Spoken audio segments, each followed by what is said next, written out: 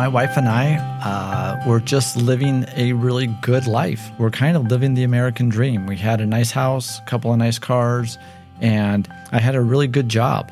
I had good benefits, good pay, good retirement. My wife and I were part of a great local church. But then God brought to our awareness a situation that was happening in northern Uganda, and we were really wrecked by what we found out. And we realized we had to do something about it. We didn't know what that looked like. We didn't know where God was going to take it, but we just knew that we could not go on with life the way it was once we had this information. And I'd be the happiest man on the planet if I was out of a job because there was no more war or violence. But unfortunately, I just don't think that's going to happen until Jesus comes back. And so until that time, we're going to keep looking at how we can expand and how we can reach out to those vulnerable communities. And it just feels like God wants more and more. Welcome to the Let's Go 360 podcast. I'm Larry Fraley, your host, and I'll be bringing you conversations with outstanding mission-minded leaders with the aim of helping you develop your own spiritual life by understanding what God is doing through our guests' lives as we learn about their ministries and what God has called them to do. Well, greetings, everyone. I'm Larry Fraley, your Let's Go 360 podcast host. First of all, thank you for supporting Let's Go 360 with your positive ratings, kind comments, and referrals to your friends. Let's Go 360 is part of Christ Church of the Valley here in the greater Phoenix, Arizona area. Throughout the Valley, CCV has 15 campuses where children may enjoy interactive activities that strengthen their faith, where students can learn how to be Christ-centered change agents. Regardless of where you're at in your own personal walk, adults young and old will discover a place in which they can grow and feel at home. Well, with us today is Carl Gaede with Tutupona Ministries. Carl, welcome to the show. Thanks so much for having me. You've got an amazing story. When I met you first, I think it was last week, you shared with me an amazing journey that you've had. Can you share with our listeners today a little bit about that journey? Sure. Yeah, my wife and I were just living a really good life in Wisconsin. We were kind of living the American dream. We had a nice house, a couple of nice cars, and I had a really good job as a psychotherapist. I was working in an outpatient mental health clinic run by the county, and I had good benefits, good pay, good retirement, and it felt like life was really pretty good. My wife and I were part of a great local church. But then God brought to our awareness a situation that was happening in northern Uganda, and we were really wrecked by what we found out.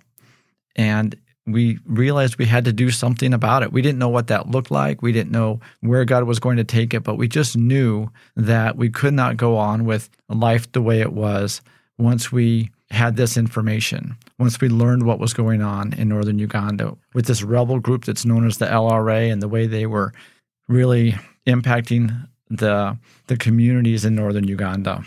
Well, so how often do you visit Uganda today? So this was back in 2005, 2006, and then we sold everything and moved to Uganda in 2008 with our two young daughters. And so we lived in Uganda for 8 years, and we developed and established teams of local staff to carry on the work. And then in 2016, we moved to Iraq to continue the work there in Iraq and build up teams there. And now we have teams in Uganda and in Iraq and in Eastern Europe addressing the Ukraine response. And I try to get to each of those locations twice a year if I can to check in on the staff and see how the work is going. Well, let's talk about each of those regions. Uganda first. Now, what's the local language?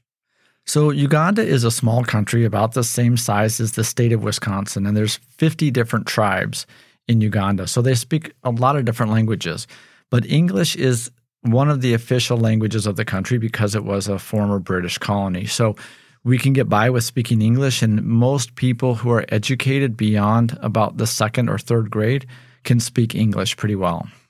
And about what's the population of Uganda? Oh, I think it's around 35 million. And how many of those are refugees or asylum seekers? There's over 2 million refugees in Uganda from neighboring countries. Now, I'm curious about the name. How did you come up with the name of Tutapona? Yeah, Tutapona is a Swahili word. It means we will be healed. Number one, we wanted to use a word in the Swahili language because even though a lot of people speak English, it's not seen as a unifying language. It's seen as an outside language. Swahili is spoken in a number of countries in the region, and it's seen as a language from their area. And it means we will be healed. It's this idea that healing is a we. Healing takes community. It's not an individual pursuit. It's also the idea that I'm not the healer and you're the healee, but Christ is the healer. And when we come together and Christ is present in the midst of our interaction, that all who are present are healed. And then it's, of course, the idea of future tense. We will be healed. Today feels terrible. Today feels awful, but tomorrow will be better. Well, now I know two words in Swahili, Hakuna Matata and Tutapona, right? So what's a typical day like? When you're there, your ministry's going, what's it like? So Tutapona exists exclusively to bring God's love and healing to the emotional effects of armed conflict. So we work with people who have experienced violence. We work with people who have experienced loss. And typically that's either internally displaced people or refugees who've been displaced because of armed conflict. So our programs are exclusively providing mental health and emotional support. So we do a lot of group-based activities. So we have teams of facilitators who facilitate group. Again, healing is a we. So by doing group programs, we're able to bring people together. Oftentimes, people are restoring relationships that have been severed, and community is being restored. So a lot of our activities are group-based. We also have individual clinical specialists who provide more of the individual therapy as needed. And all of our work is community-based. So we're not asking people to come to an office to us, but we're out there in the refugee camps, in the IDP camps, setting up and meeting with people where they're at. How many workers do you have in the field, Carl? So Tutapona has 50 staff internationally. We have 40 in Uganda and 10 in Iraq. And I'm assuming a lot of this help is directly going to the children or just adults? We have both programs. We have an adult program where we do our group program just for adults. But, in the refugee context, adult is oftentimes about 15 years old or older. And then we have a children's program that really specializes in working with children between the ages of 8 to 12. Now, Uganda, as most of Africa, is more of a fear-based culture, correct? A worldview that's somewhat fear-based. Yeah, I would say that that's pretty accurate. The spirituality in Africa, or the Christianity specifically, has been described as a mile wide and an inch deep, and I think that rings pretty true in Uganda. I think people have experienced some biblical knowledge, but it's often misunderstood, and it's often combined with other belief systems. And so people will try to grab onto some Christianity, but they don't really understand it in the context of Christianity, and they'll blend that through the lens of their traditional beliefs oftentimes. I guess where I was going is, so does the culture of the people play a part in how you go about healing them and helping them to heal? Right, absolutely. All of our programs need to be contextualized for the context where it is. In the Middle East, in Iraq, for example, it is much more of a honor, shame-based culture. And so there really is, through that cultural lens, we need to adapt the programs. Well, speaking of Iraq, your work is also going on in Kurdistan. Tell us a little bit about that work. Yeah, in 2015, we started hearing the UN calling this the world's worst humanitarian crisis, what was happening with ISIS in the region, and that more people were displaced because of ISIS than there was during World War II.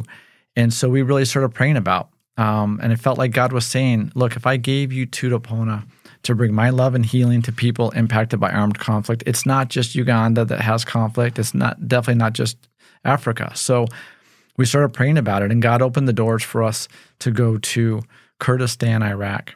And it's been an incredible experience. And I really believe that God opened the doors, specifically in Kurdistan, Iraq, because not only do we have the opportunity to work with Syrian refugees inside Iraq, but we have the opportunity to work with an ancient ethnic group of people known as the Yazidis that have been targeted by ISIS and have been closed off for thousands of years.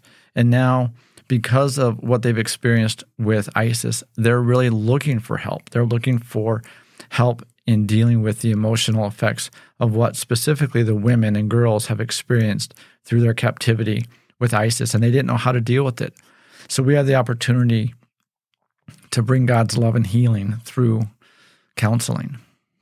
So you've got two different regions of the world, two different countries, one being more of a fear-based, like I mentioned, the other honor and shame. But you also have this unique experience to be able to minister to a Ugandan people, which for the most part are aware of Christ. I mean, Uganda is not a unreached people group. But yet you're also in Iraq where you are dealing with unreached people groups. Tell us a little bit about what that is like in sharing Christ between those two different cultures. Yeah, it's really important to keep the context in mind of where we are operating, for sure. And in Uganda, you're right, they do have some understanding of the gospel. They have some understanding of Jesus Christ. But so in Uganda, it's important for us to try to help bring that knowledge to more of a application in their life, and really helping them to not necessarily see that knowledge through the lens of their Ugandan culture or through the lens of an American culture. But it's important for us to step in to their experiences and help them experience God's love for them through the midst of that conflict and through the midst of their experiences of trauma. And then in Iraq, of course, it is a completely different context. And while they don't consider themselves Christians or followers of Jesus Christ, they do really have a desire to seek God and pursue God. And so our desire is to help them to see a loving Father God who cares for them, and then through that to be able to help them to see the love of the Father through Jesus Christ. Well, I know you're also in an area of the world in Europe, Ukraine, I believe. And our listeners is familiar with that because we've had a couple of podcasts with our mission partners who are operating in the field in Ukraine. And we know that a lot of Ukrainians have been forced from their homes. A lot of them are returning back. So tell us a little bit about the ministry in Ukraine. Yeah, in Ukraine, we have an opportunity to partner with churches and with pastors who are trying to care for people the best that they can, but they have no idea how to address the emotional impact of what they've gone through. And so we have an opportunity to train up and equip church leaders and volunteers within the church. And then we're starting to develop our own teams there so we can come alongside and support what the churches are already doing. I know there's a lot of stress, anxiety that's in our world today. With going through COVID, with the uncertainty of the world, have you seen a lot of mental health issues around the world or just in the areas that you're working in? Well, we focus exclusively on war-affected trauma, and that just seems to be growing all the time. There seems to be more and more wars popping up and violence. But absolutely, we see that difficulties that we experience in life. In fact, we don't even call it trauma in our programs. We talk about significantly stressful events or critical incidents, because really all of us are impacted by these extremely difficult experiences that we face. So we have developed programs that we hope will be beneficial even in a Western context. We have a program that we adapted from our children's program that we're hoping will be used as a VBS program in churches or at camps or daycare centers. So I think that there are a lot of incidents that happen even in a Western context, bullying at school, parents' divorce, the death of a loved one that children or even adults experience, and it really has an impact on us. Carl, CCV is very involved in sex trafficking, trying to help those who have been victims of being trafficked. We have one organization called Streetlight USA, which we're very involved with. They focus on rescuing kids out who are under 18 and getting them into a healing, Christ-centered program. I'm sure that you've had to deal with this kind of issue, perhaps in Uganda more than other places, but are a lot of the help you give focused on children who've been through some sort of sexual trauma, such as even being trafficked? Yes, absolutely. We've worked with a number of children that have been abducted from their homes and taken as child soldiers. We've worked with a number of women and girls that have been abducted and trafficked as sex slaves. We've partnered with a number of organizations around the world that work specifically within that sector of trafficking. But we do find that in the context of the wars that take place in some of these other locations, it's not like a traditional war that we would think of. And that's one of the first things that struck me about this when I entered into this work, is that wars that take place in places like Africa and the Middle East don't operate according to traditional ways of thinking, and that children especially are really susceptible to some horrific conditions. And trafficking, of course, is a really big one. So you have Iraq, Ukraine, Uganda. What's next? That's a great question. This year, Tutoponent is celebrating our 15-year anniversary. I'm super excited about all that God has done over the 15 years. And we are taking an opportunity to sit together and look back on all that God has done and to praise Him first and foremost for what's taken place and for allowing us to be part of what He's doing. And then we are also looking ahead. We're taking some time to map out and plan, okay, what do we believe that God is calling us to in the next 15 years? And, I'd be the happiest man on the planet if I was out of a job because there was no more war or violence. But unfortunately, I just don't think that's going to happen until Jesus comes back. And so until that time, we're going to keep looking at how we can expand and how we can reach out to those vulnerable communities. And it just feels like God wants more and more.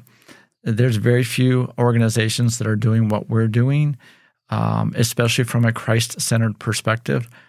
And so we're trying to make sure that we're doing this to the best of our ability, that we're doing this with excellence, and we're making sure that we're honoring Him in all that we do. And as we've done that, He continues to grow us and stretch us and take us to new places.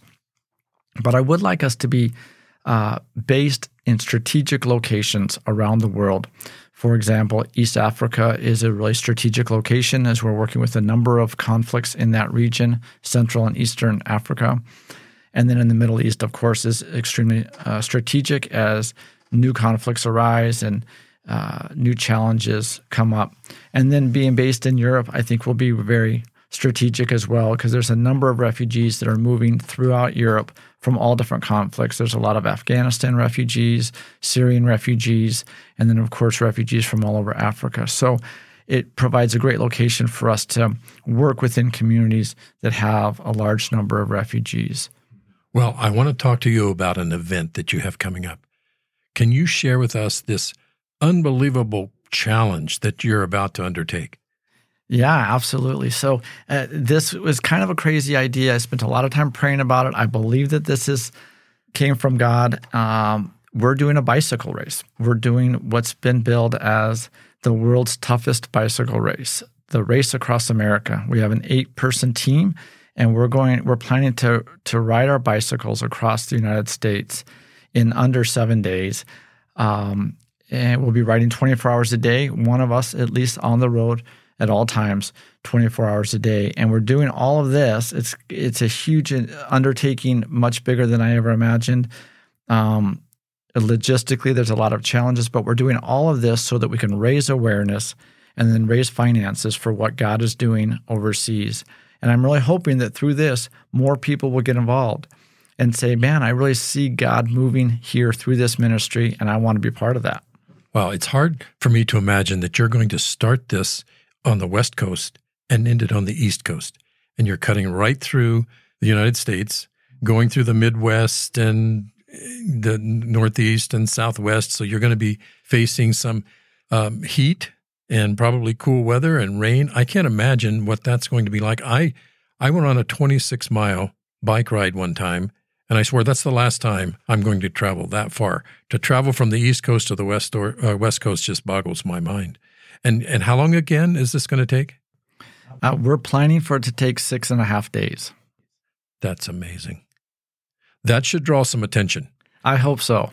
And so I hope you're going to be very successful at that. And I'm so encouraged to see someone like yourself, Carl, who is as committed as you are and as passionate as you are for this cause to actually take a challenge on like that. Well, I appreciate that. And yeah, my message to my staff around the world, my message to our donors is that I'll do anything it takes to raise awareness for what God is doing and bring more partners on board to join us. And really what we want through all of this is for God to be glorified. We want Him to take all the credit. And I just want people to know this is not me doing the work. It's not even Tutapona doing the work. This is God doing the work. And He's invited us into this with Him. And what an honor, what a privilege to join with Him in what He is doing. So what would you tell our listeners, Carl, as you close today? What one thing would you want them to know? I would just want them to know that God is being glorified and people are experiencing His love and His healing. And I would love for you to join with us in doing that. Well, we are going to include your information in our show notes, your website, more information about this bike ride, and other helpful pieces of information that our listeners can see and read about. And we'll certainly be following you on this journey as you go, and we'll continue to pray for the success of your ministry. Thank you for joining us today, Carl. Thanks so much, Larry.